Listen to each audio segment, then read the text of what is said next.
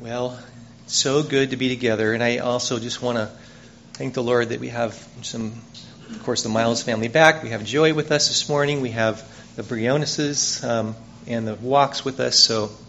And the Greens back after being gone on maternity leave for 3 weeks. And little Olive with us this morning. So many gifts. What a good thing. Thank you, Lord Jesus. All right. Well, we're going to continue in our text from last week. So let's stand together and read together.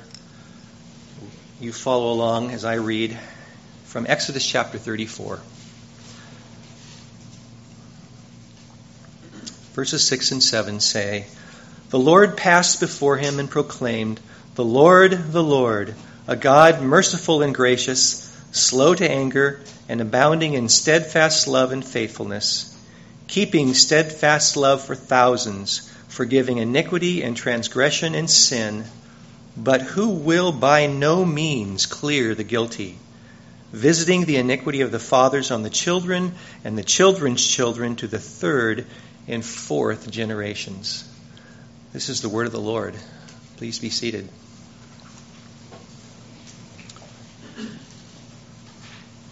So, as I thought again about this text, I found myself asking the same question that I asked over and over again as I came to this text months ago, and that is, why consider the heart of God? What's the point here? What does it matter? What are we really trying to do in this exercise? And I want to say to you that I believe that considering the heart of God, not just today, not just last Sunday, not just in a few days from now, but over and over and over again over the course of our lives is critical to our flourishing as believers. Because when we don't trust His heart, we don't come to Him openly. We don't come to Him reflexively for the help that we need in our struggles. And beloved, we need His help. Whether we realize it or not, we need His help.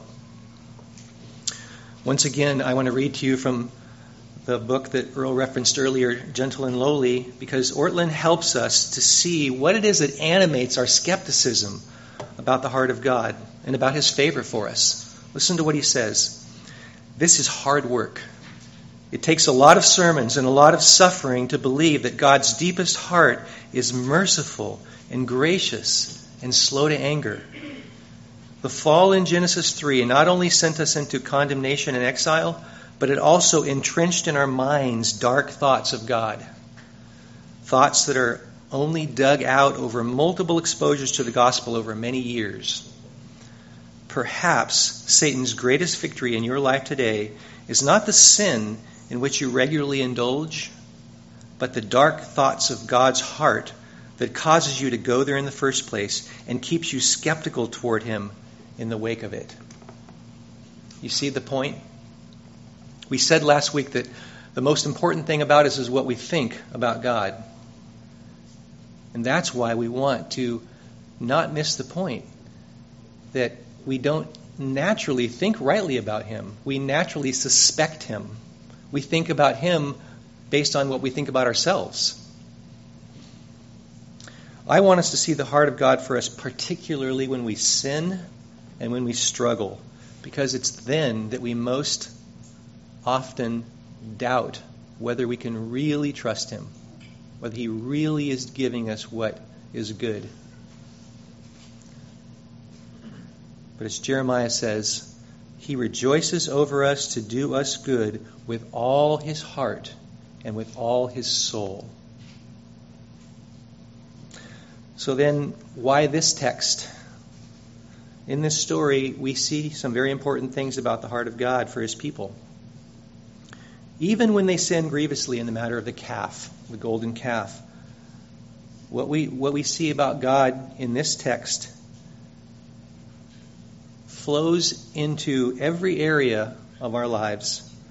It gives us great assurance that He is for us. What do we see in this text? Well, number one, we see how faithful He is, even when we don't trust Him. That's what was going on in the story. God was faithful to Israel even though they didn't trust him. We see how he delights to show mercy even when his justice provokes him to anger. And it certainly happens.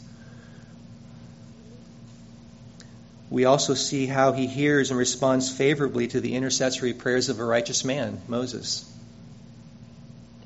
We see how he desires to stay with his people on their journey and to pardon their sin and to make them his own. And as the story of God's heart unfolds throughout the Old Testament, it provides a framework for us to see how in the New Testament the truest picture of God's heart is revealed in Christ. The perfect picture of the heart of God. And I hope to make some of those connections for us this morning from the text. So just by way of review, last week we saw the first three things that God proclaimed about himself from the mountain. The first one was that he is compassionate, or it could also be understood as merciful. And we saw how this word in the Hebrew is the word rechem, which is the word for womb, and it conveys a deep emotion that it's centered on the core of a person. And we would imagine the feelings of a mother for her vulnerable infant. And it also contains action, not just emotion, but action. And we see the action, for example, when God hears the cries of the Israelites suffering under slavery, and his heart is drawn out to them, full of compassion, and he rescues them. And then the greatest example of compassion, of course, was when our Lord Jesus came on the scene, and he was tender and full of compassion as a human, suffering the same kinds of afflictions that we do. The second word that God used for himself in Exodus was gracious. It's the Hebrew word ken, which is often translated delight or favorable. And examples of those would be in the Psalms, when a skilled poet is said to have lips of ken, lips of grace. Or a dazzling piece of jewelry, which is an ornament of grace. These are the nuances of the word that God uses for himself. And the strongest expression of grace is always shown when someone receives favor instead of receiving what they really deserve. For example, when Jacob comes to Esau after 20 years running from his deceitfulness, and he says to his brother, "May I find grace in your eyes." No one in the Bible shows more grace than God. These examples are only shadows of the truest, purest expressions of grace. And the New Testament tells us that Jesus is God's grace, his charis, gracious gift, become human. And then the third expression of God is that he is slow to anger. And it's a complex Hebrew phrase that literally means long of nose. And last week we saw how that it's a metaphor that contrasts the common way of saying that someone is angry. It was basically to say that their nose burns hot, describing how your face gets hot when you're angry. And this is why a person who is patient is called long of nose. It takes a long time for their nose to get hot. Well, God doesn't have a long nose. He doesn't have a nose particularly at all. But he is slow to anger, which means that he gives people lots of time to change. So in Romans, when God's anger is being revealed against human evil, it also says that God is patient, giving people time to come to their senses and to change. This is our God, slow to anger, long suffering. So we move on to the two final words that God uses to describe himself in Exodus. But before we do, I want to hit on a couple things that I thought about this week that I feel like were, in my mind, questions, and maybe there are questions in your mind as well.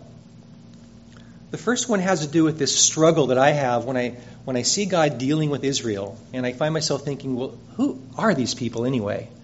I mean, do I think of myself when I see God dealing with Israel? In what sense does God's dealing with Israel correlate to God's dealing with the church today? It's complicated and sometimes confusing. So I hope this helps a little bit at least. When we think about Israel, what do we see? When we hear God saying things like, "They are an obstinate people, let me alone that I may destroy them." Wow. Why would he say that? I thought these were his covenant people that he loves. So we need to understand that God does love his people Israel. He chose them out of all the nations of the earth to bless them and through them bless all the nations of the world. Even though many of them as individuals, probably the vast majority of them, were not faithful. But he made a covenant with the nation, and at the same time, he also deals with them as individuals according to their faithfulness, and he punishes according to sin. So think of Abraham. God called him out to trust him and to lead him and bless him and make him a great nation of people, and he rewarded him according to his faith. And God even said that because of his faith, he was righteous, and he called him his friend. So throughout the Old Testament, we see God calling Israel to be faithful to this covenant that he made with them, and then blessing them or punishing them as a nation according to their faithfulness as a nation. But yet the nation is comprised of individuals, so we see God dealing with individuals according to their faithfulness. It's like Paul said in Galatians chapter 3, that those who are of faith are the children of Abraham. So it's important to keep in mind that we have this larger group of people who are called to faithfulness, but only some that the Bible sometimes calls the remnant, are the truly faithful. These are the ones who are objects of God's compassion and loyal love, while the unfaithful receive justice and wrath. And this is the same distinction that Paul makes in Romans when he contrasts vessels of fashioned for glory as compared to vessels fashioned and fitted for wrath and destruction. So who are the people in Exodus 34 that God has in mind when he says, "I am compassionate and gracious"? As a nation, they were God's covenant people whom he loved. But as individuals, they were largely obstinate and unfaithful people who eventually received God's just wrath and condemnation. But among these, there were a remnant, who were faithful and received God's mercy and forgiveness. And we don't want to think of this as like God targeting, like God saying, "I'm going to show mercy on you." God is merciful. God is gracious. God is slow to anger. This is who he is. So it's like a rainstorm. God's grace is pouring down. It's only those who move underneath it that become the objects of his grace. They're the ones that receive the blessing. Those that choose to stay outside suffer loss, great loss. And it's the same with the church. We have all the warnings in Hebrews because within the church, God called a peculiar people to himself. But we know that within the church, there are those that aren't faithful. They don't truly believe. Hence all the warnings to not turn away from Christ. Not look anywhere else because there's only death outside of him. Well, another point I wanted to think about is God's presence. Because in this text, in the broader text of Exodus 32 through 34, we have this theme coming up over and over again about, is God going to stay with us or not? God himself says at certain points, I'm done with you people. I'm leaving. I'm not going to stay with you anymore. I'm going to let someone else lead you. And why does that matter? What is the issue? What's the point of God's presence being with them and by application with us? In the Bible, when God is present in a particular way or in a particular place, he can be there to bless, or he can be there to sustain, or he can be there to curse or to punish. These are different ways which God shows up in his presence in the Bible. Most often, when God shows up, he's there to bless. And so to have God's presence with you was an assurance that you had his favor or his blessing. Here's some examples of that. We start out at the very beginning in Genesis. What do we see? God walking with Adam and Eve in the garden, communing with them. He's right there with them. They have his intimate fellowship day in and day out.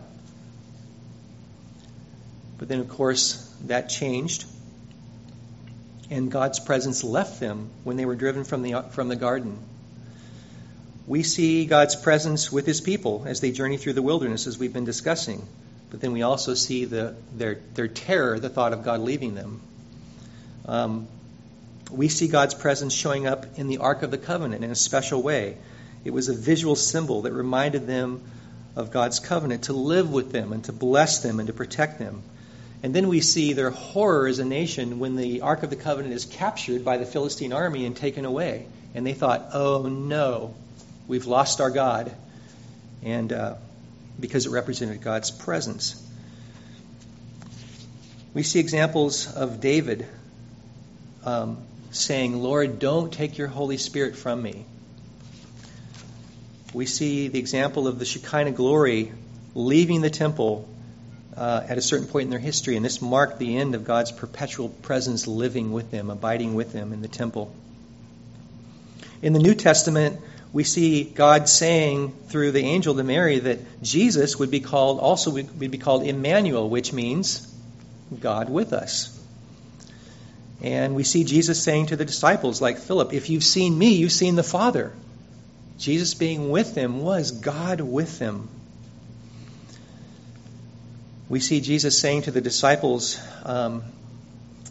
in the Garden of Gethsemane or in the upper room, that he was going to leave, but he was going to send a helper, the Spirit, who would be with them and teach them everything they needed to know about God.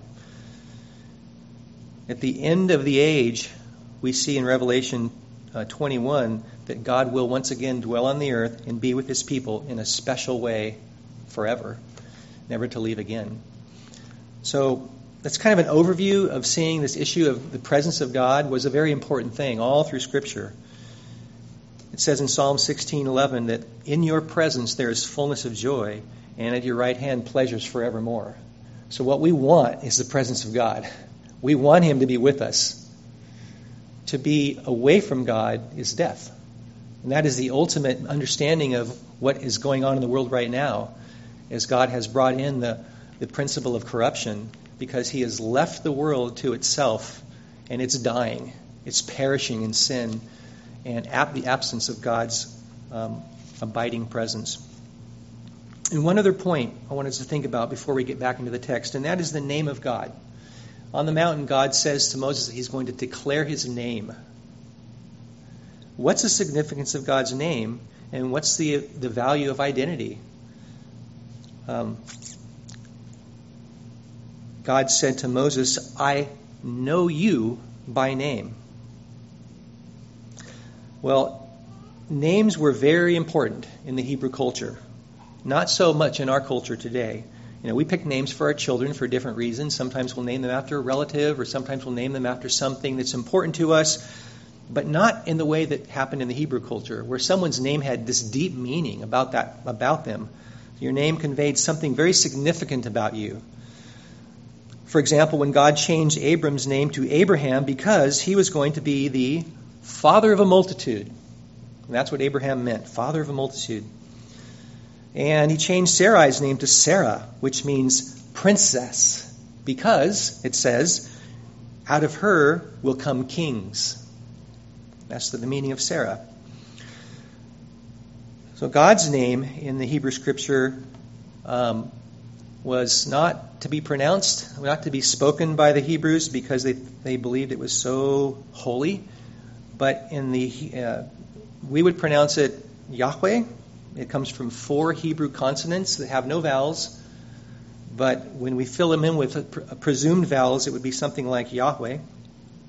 And translated, that means I am. And the idea of that is that God is self-existent and eternal. So to say I am, it's kind of like there's nothing left to be said, because he is, there's nothing that he needs, he's completely self-sufficient, and he's always existed and he always will. Short form, I am. And interestingly enough, as I'm sure you've all heard, that this is the same word that Jesus used of himself when he said to the Jews, truly, truly, I say to you, before Abraham was, I am. and he was declaring his eternality. And because of Jesus' humility and obedience to the Father, he's been given a name that's above every name, so that at the name of Jesus, every knee will bow and every tongue will confess that Jesus is Lord. So when God said to Moses, I have known you by name, he was affirming his covenant faithfulness to Moses. Just like he says of Israel in Isaiah, do not fear, for I have redeemed you. I have called you by name. You are mine.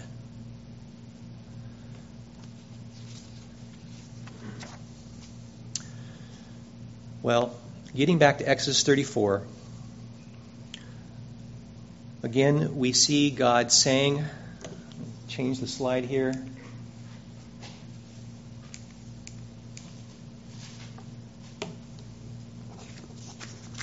He declares to Moses on the mountain that he was abounding in steadfast love. What is this steadfast love that he proclaims to Moses? This is a phrase. It's a phrase in Hebrew that's translated by a word, chesed, but it combines the ideas of love, generosity, and enduring commitment. Love, generosity, and enduring commitment. And it describes an act of promise-keeping loyalty that's motivated by deep personal care. Think of the story of Ruth. Ruth was a foreign woman who was married to an Israelite man. They went off to Moab because of a famine. And while they were there, tragically, her husband dies, along with his brother and his father. And she's left alone with her widowed mother-in-law, Naomi, who had nothing to give her. And Naomi felt that Ruth should go back to her people, but Ruth promised to stay with Naomi and care for her. And as other people watched Ruth keeping her promise over time, they called it an act of loyal love. Notice that Ruth's love is not conditional. It's not based on Naomi's worth. Rather, it's an expression of Ruth's character. She just is a generous and loving person who keeps her word. And this is chesed, loyal love. Ruth's love is inspiring, but the one who shows the most loyal love and enduring commitment in the Bible is God. Think about the story of Jacob, who's a treacherous liar, even to his own family. And yet, despite that, God chooses him and reaffirms his covenant promises to him. And 20 years later, when Jacob realizes just how undeserving he is, he says to God, I am not worthy of your loyal love. And he's right. He was not worthy. But God's love was never about Jacob's worth in the first place. It's a display of God's generous loyalty to his promise. God's loyal love continues in the story of Jacob's descendants, the Israelites, when they're enslaved in Egypt and they're told that God remembered his promise to Abraham, Isaac, and Jacob. And so he raises up Moses to liberate the people and lead them to the promised land. And this is called his loyal love, because it was about God keeping his word. So God is loyal and he's loving for no other reason than that he is God and that this is who he is. After centuries of Israel betraying their commitment to God, and after humanity's long history of violence and death, God still keeps his promise in a dramatic way by becoming human and binding himself to us in the person of the Lord Jesus Christ. This is the ultimate expression of loyalty and love. Can you see the loyal love of God's heart in these pictures? Can you translate that to yourself and see that because of Christ, God's love to you is unswerving, it's unwavering, it's utterly devoted? Can you see that? That is my prayer, is that we would see that The last word that God uses to describe himself in this text is faithful. The faithfulness of God. It's the Hebrew word emet, and it's translated faithfulness or truth, and it relates to the word amen, which is an untranslatable Hebrew expression that means that's the truth. If you ever had the privilege of being in a church of other ethnicities, sometimes you hear much more verbal expressions of things like, say it again, amen, and preach on. That's the kind of thing that we're talking about here. It's an expression of faithfulness. When this word is used of people, it refers to reliability or stable character or trustworthiness. For example, like Moses, when he appoints leaders in Israel, they were to be faithful men who are trustworthy, who won't take bribes or distort justice. Faithful. And the very first person that we meet in the Bible who considers God to be trustworthy is Abraham. God makes a promise that Abraham and Sarah are going to have this huge family, and that through them all the nations of the world would experience God's blessing. But Abraham and Sarah, they are really old, and they haven't been able to have any children. And yet, in the face of these challenges, Abraham believes God, and he considers God trustworthy to make a way forward, to make it possible. And so he does show faithfulness to Abraham and Sarah. And in just 4 generations, their descendants form a whole nation called Israel. And God invites Israel as a nation into a trusting and faithful relationship with him. And when God leads them out of slavery, they trust God. Same word, faithful. They're faithful to God. But of course, it's God himself who is the most faithful and most trustworthy person ever. And that's why Moses calls God a rock, saying that he is faithful, just, and upright. But when the Israelites come to the Promised Land and they find it filled with giants, what happens to their faith? It tanks. It fails. But eventually, we find an Israelite who is faithful, and he does trust God in the face of giants. And who would that be? You guessed it, David. David walked in faithfulness before God, and he considered God faithful, and he responds to God's faithfulness.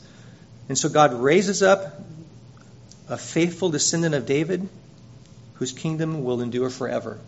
And that's the Lord Jesus Christ, the faithful King who will become the source of faithfulness to all of us forever. That's why Paul says in Romans 15 that Jesus came on behalf of God's faithfulness. Can you see the faithfulness of God in these pictures? Can you see God's faithfulness enduring through generations of people throughout Scripture? And can you see God's faithfulness to you in the Lord Jesus Christ, the faithful one who came to show us God's faithfulness? My heart's prayer for us this morning is that we would see these pictures and they would remain emblazoned in our minds, and that we would be able to take the truths of God's heart for us into the hard situations that we go through. How is your heart responding to God right now when you think of his loyal love and his faithfulness? I think it would be good for us to take a moment and just assure our hearts and ask God to increase our confidence in his compassion, his grace, his patience, his loyal love, and his faithfulness to us. So if you would, with me, just take a moment and reflect on these things and ask God to help us.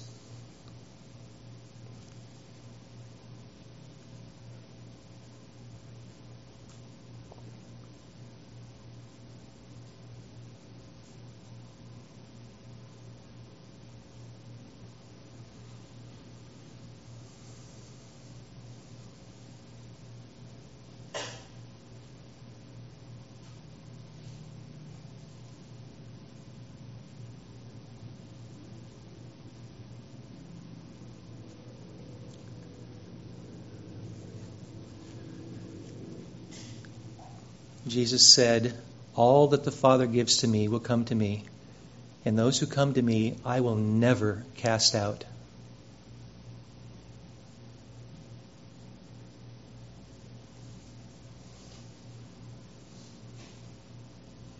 Jesus said, "Come to me, all you who labor and are heavy laden, and I will give you rest."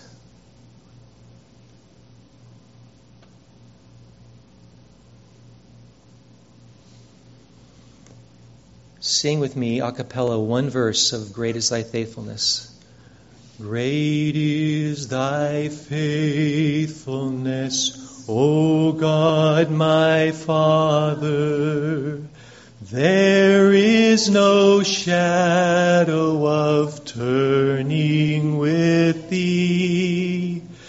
Thou changest not, Thy compassions, they fail not. As Thou hast been, Thou forever will be. Great is Thy faithfulness, great is Thy faithfulness. Morning by morning, new mercies I see. All I have needed, Thy hand hath provided. Great is Thy faithfulness, Lord, unto me.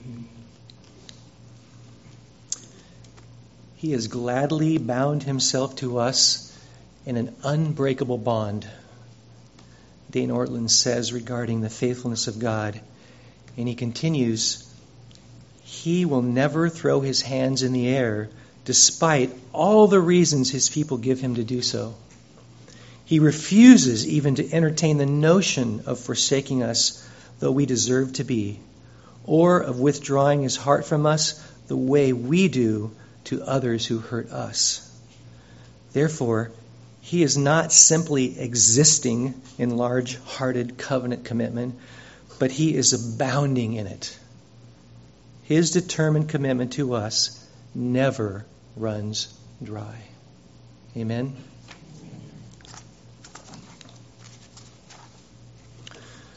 Well, the text in Exodus 34 goes on to tell us some more things that are important for us to see. God says that He is keeping steadfast love for thousands, forgiving iniquity and transgression and sin.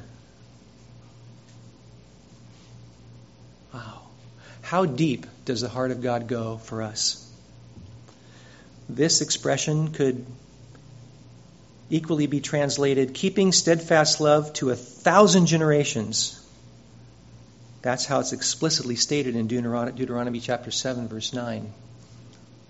Where it says, Know therefore that the Lord your God is God, the faithful God, who keeps covenant and steadfast love with those who love Him and keep His commandments to 1,000 generations. So what does that mean? Does that mean that God's goodness shuts off at generation 1001? This is God's way of saying, there is no termination date on my commitment to you. You can't get rid of my grace to you. You can't outrun my mercy. You can't evade my goodness because my heart is set on you. That should bless our hearts. That should secure our hearts in God's commitment to us. But then He goes on to say something else. It's very difficult. And I want to walk us through this and help us see what this means and how that it doesn't undermine everything else that God has just said.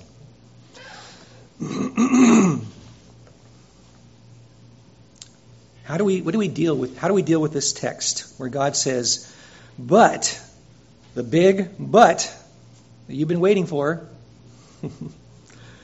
who will by no means clear the guilty, visiting the iniquity of the fathers on the children and the children's children to the third and the fourth generation. Wow. Not only is he going to go after your children, he's going to go after your grandchildren too. What's he saying?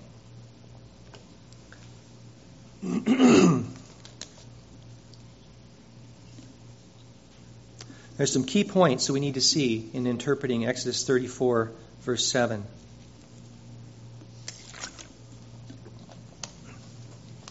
First of all, the third and fourth generation, it's an idiom.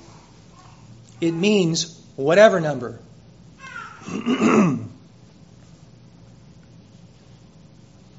And this number is in contrast to the loyal love that he has for thousands of generations. Notice the difference. God's love and faithfulness is to thousands. His retributive justice is just to a few. Which number would you prefer? The numerical disparity drives home the point that mercy triumphs over justice or over judgment, as James says. So this verse does not mean that God will punish the innocent following generations for the sins of their parents. It's not what it means. There's some reasons for that. First of all, this interpretation would go against all of the other statements in the Hebrew Scriptures.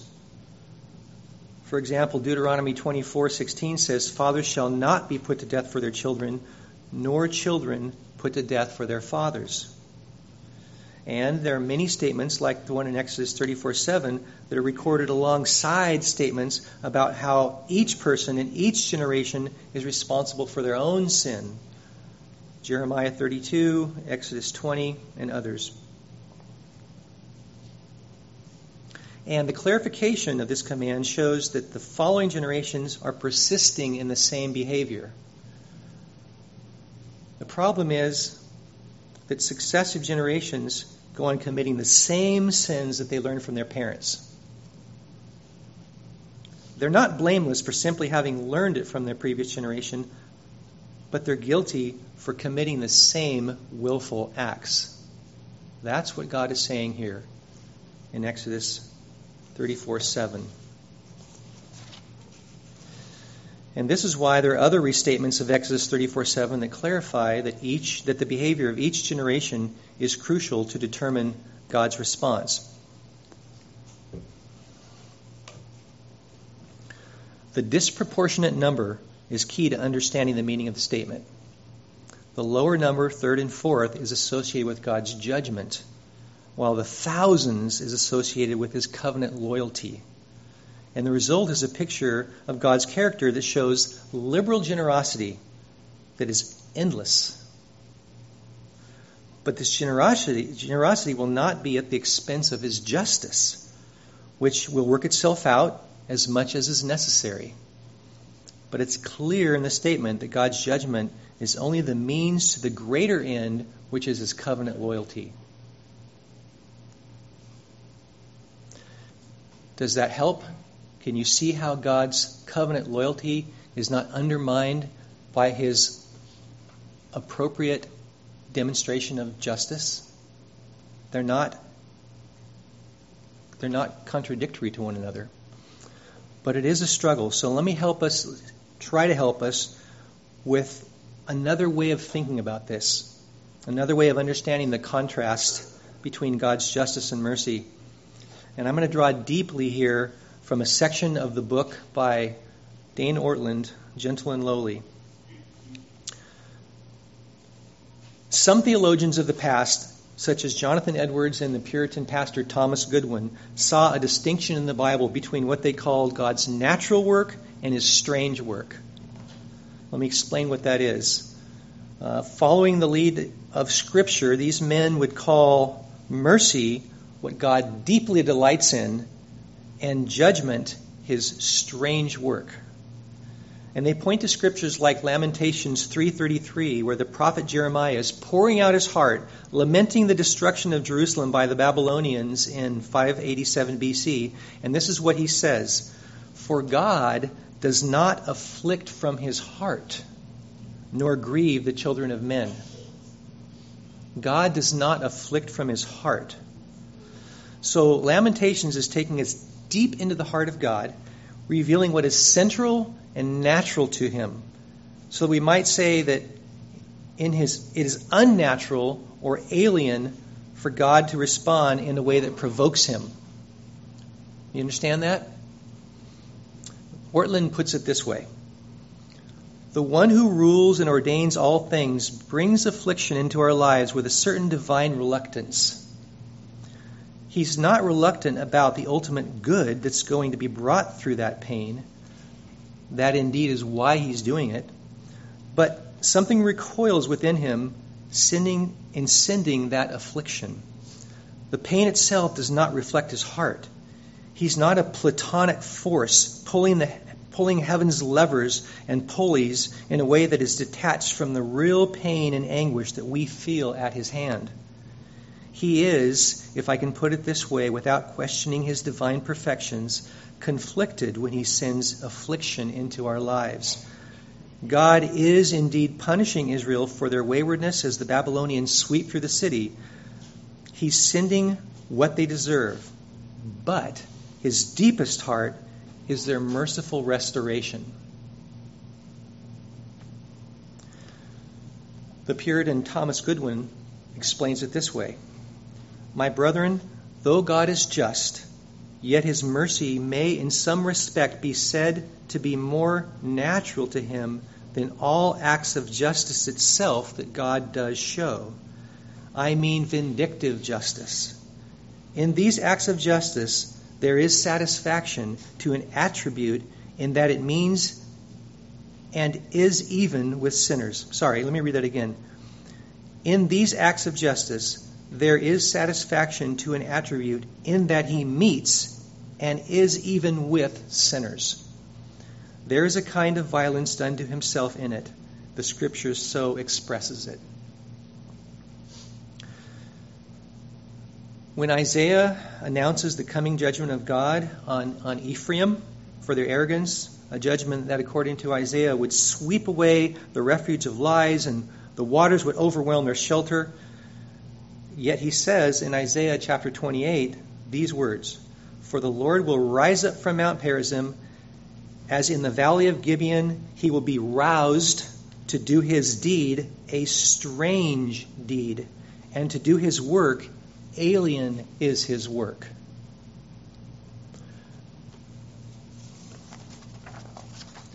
There's something that is contrary to him, like when he says, I desire not the death of the sinner. That is, I don't delight in it simply for pleasure's sake. When God exercises acts of justice, it's for a higher end. It's not simply the thing for itself. There's always something in his heart against it. But when he comes to show mercy, to manifest that, it's his nature and disposition. And therefore, acts of justice are called his strange work and his strange acts. But when it comes to showing mercy, as it says in Jeremiah 32, he will rejoice over them to do them good with his whole heart and with his whole soul.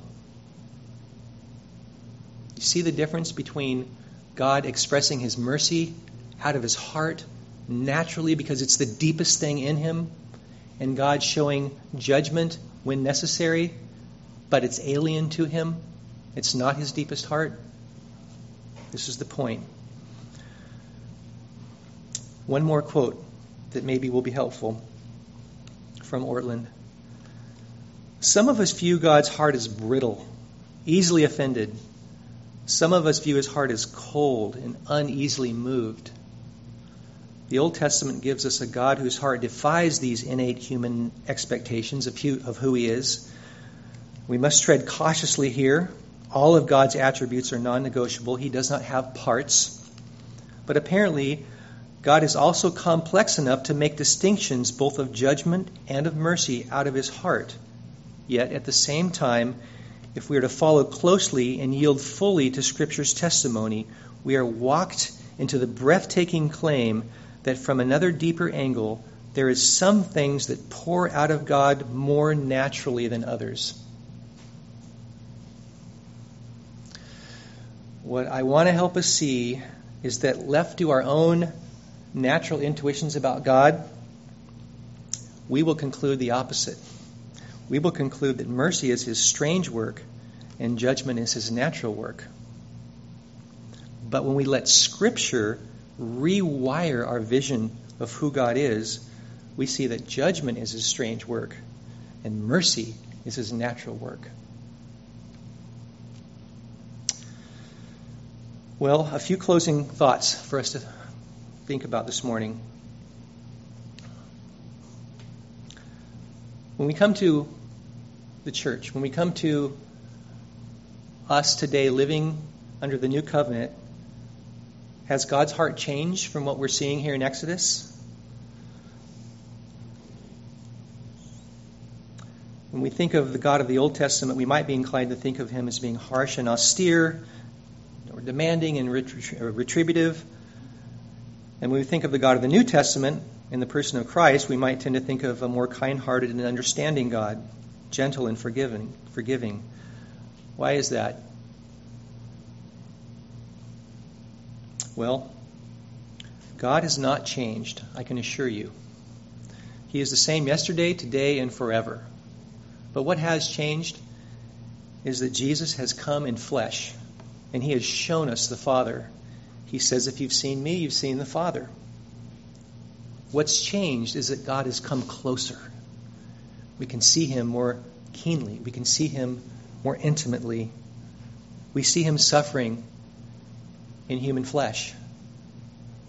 We see him relating to us in ways that we never could before. And the Word became flesh and dwelt among us, and we saw his glory, glory as of the only begotten of the Father, full of grace and truth. So how should we respond? Well, if we look at the text in Exodus, we see how Moses responded.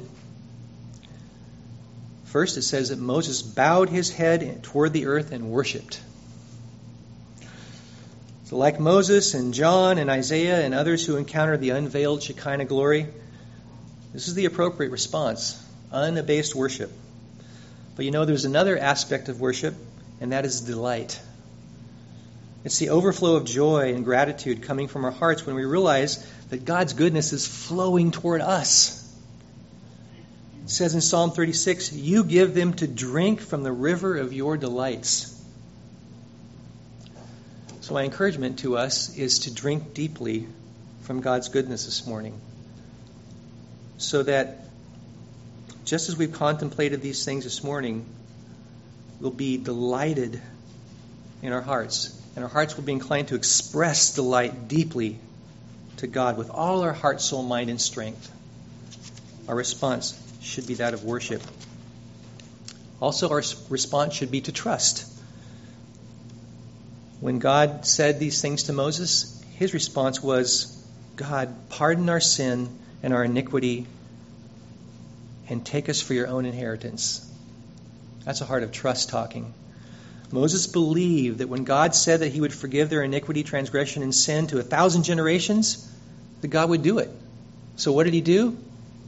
He asked God to keep his promise. We demonstrate faith in God when we come to him in humble confidence and ask him to do the very thing he's already said he wants to do, to give us the very gifts he's already promised to give us. After all, he has taken us as his inheritance. So go to him. Go to him and ask him to forgive your sin. Ask him to change your heart, to deepen your love, to increase your faith, to strengthen your obedience, and to expand your joy. Ask him. He wants to give you these things. Trust him to do it for you. And then out of trust flows obedience. That would be our next appropriate response. Moses said, if I have now found favor in your sight, O Lord, please, Lord, go up in the midst of us. So Moses' trust in God that was bolstered by what he just saw and heard on the mountain emboldened him to again resume his role as the trail guide and lead the people toward the promised land. He's ready to go, knowing that God would now be with him.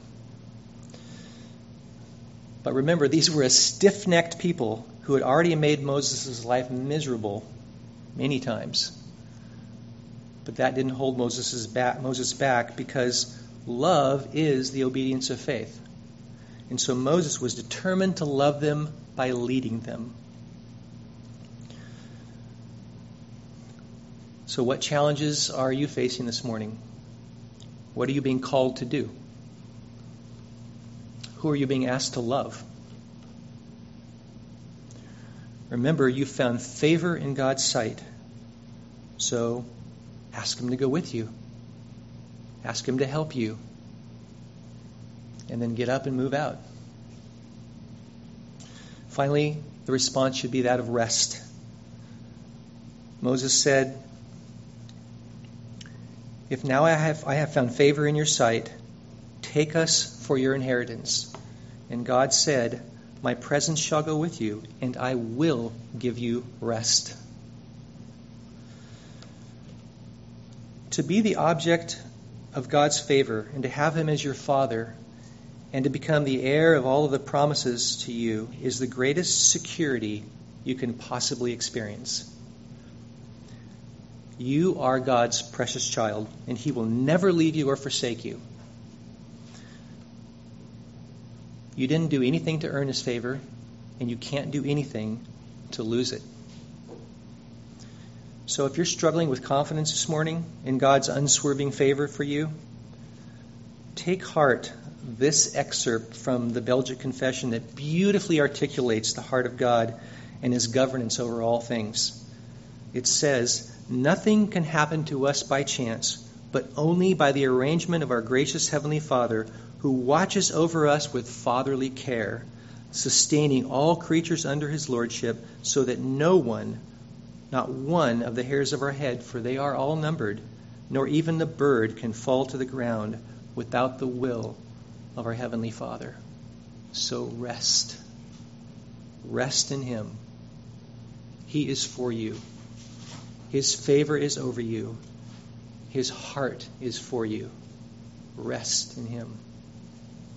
Let's pray.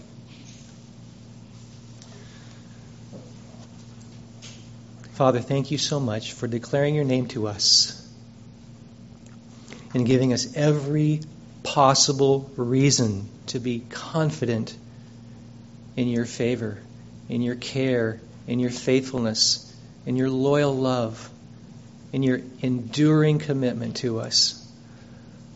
Father, please don't let us leave here and the next time we trip up and sin in that same way that we've sinned so many times before, doubt you and question whether maybe this is the time that you throw your hands in the air and say, enough.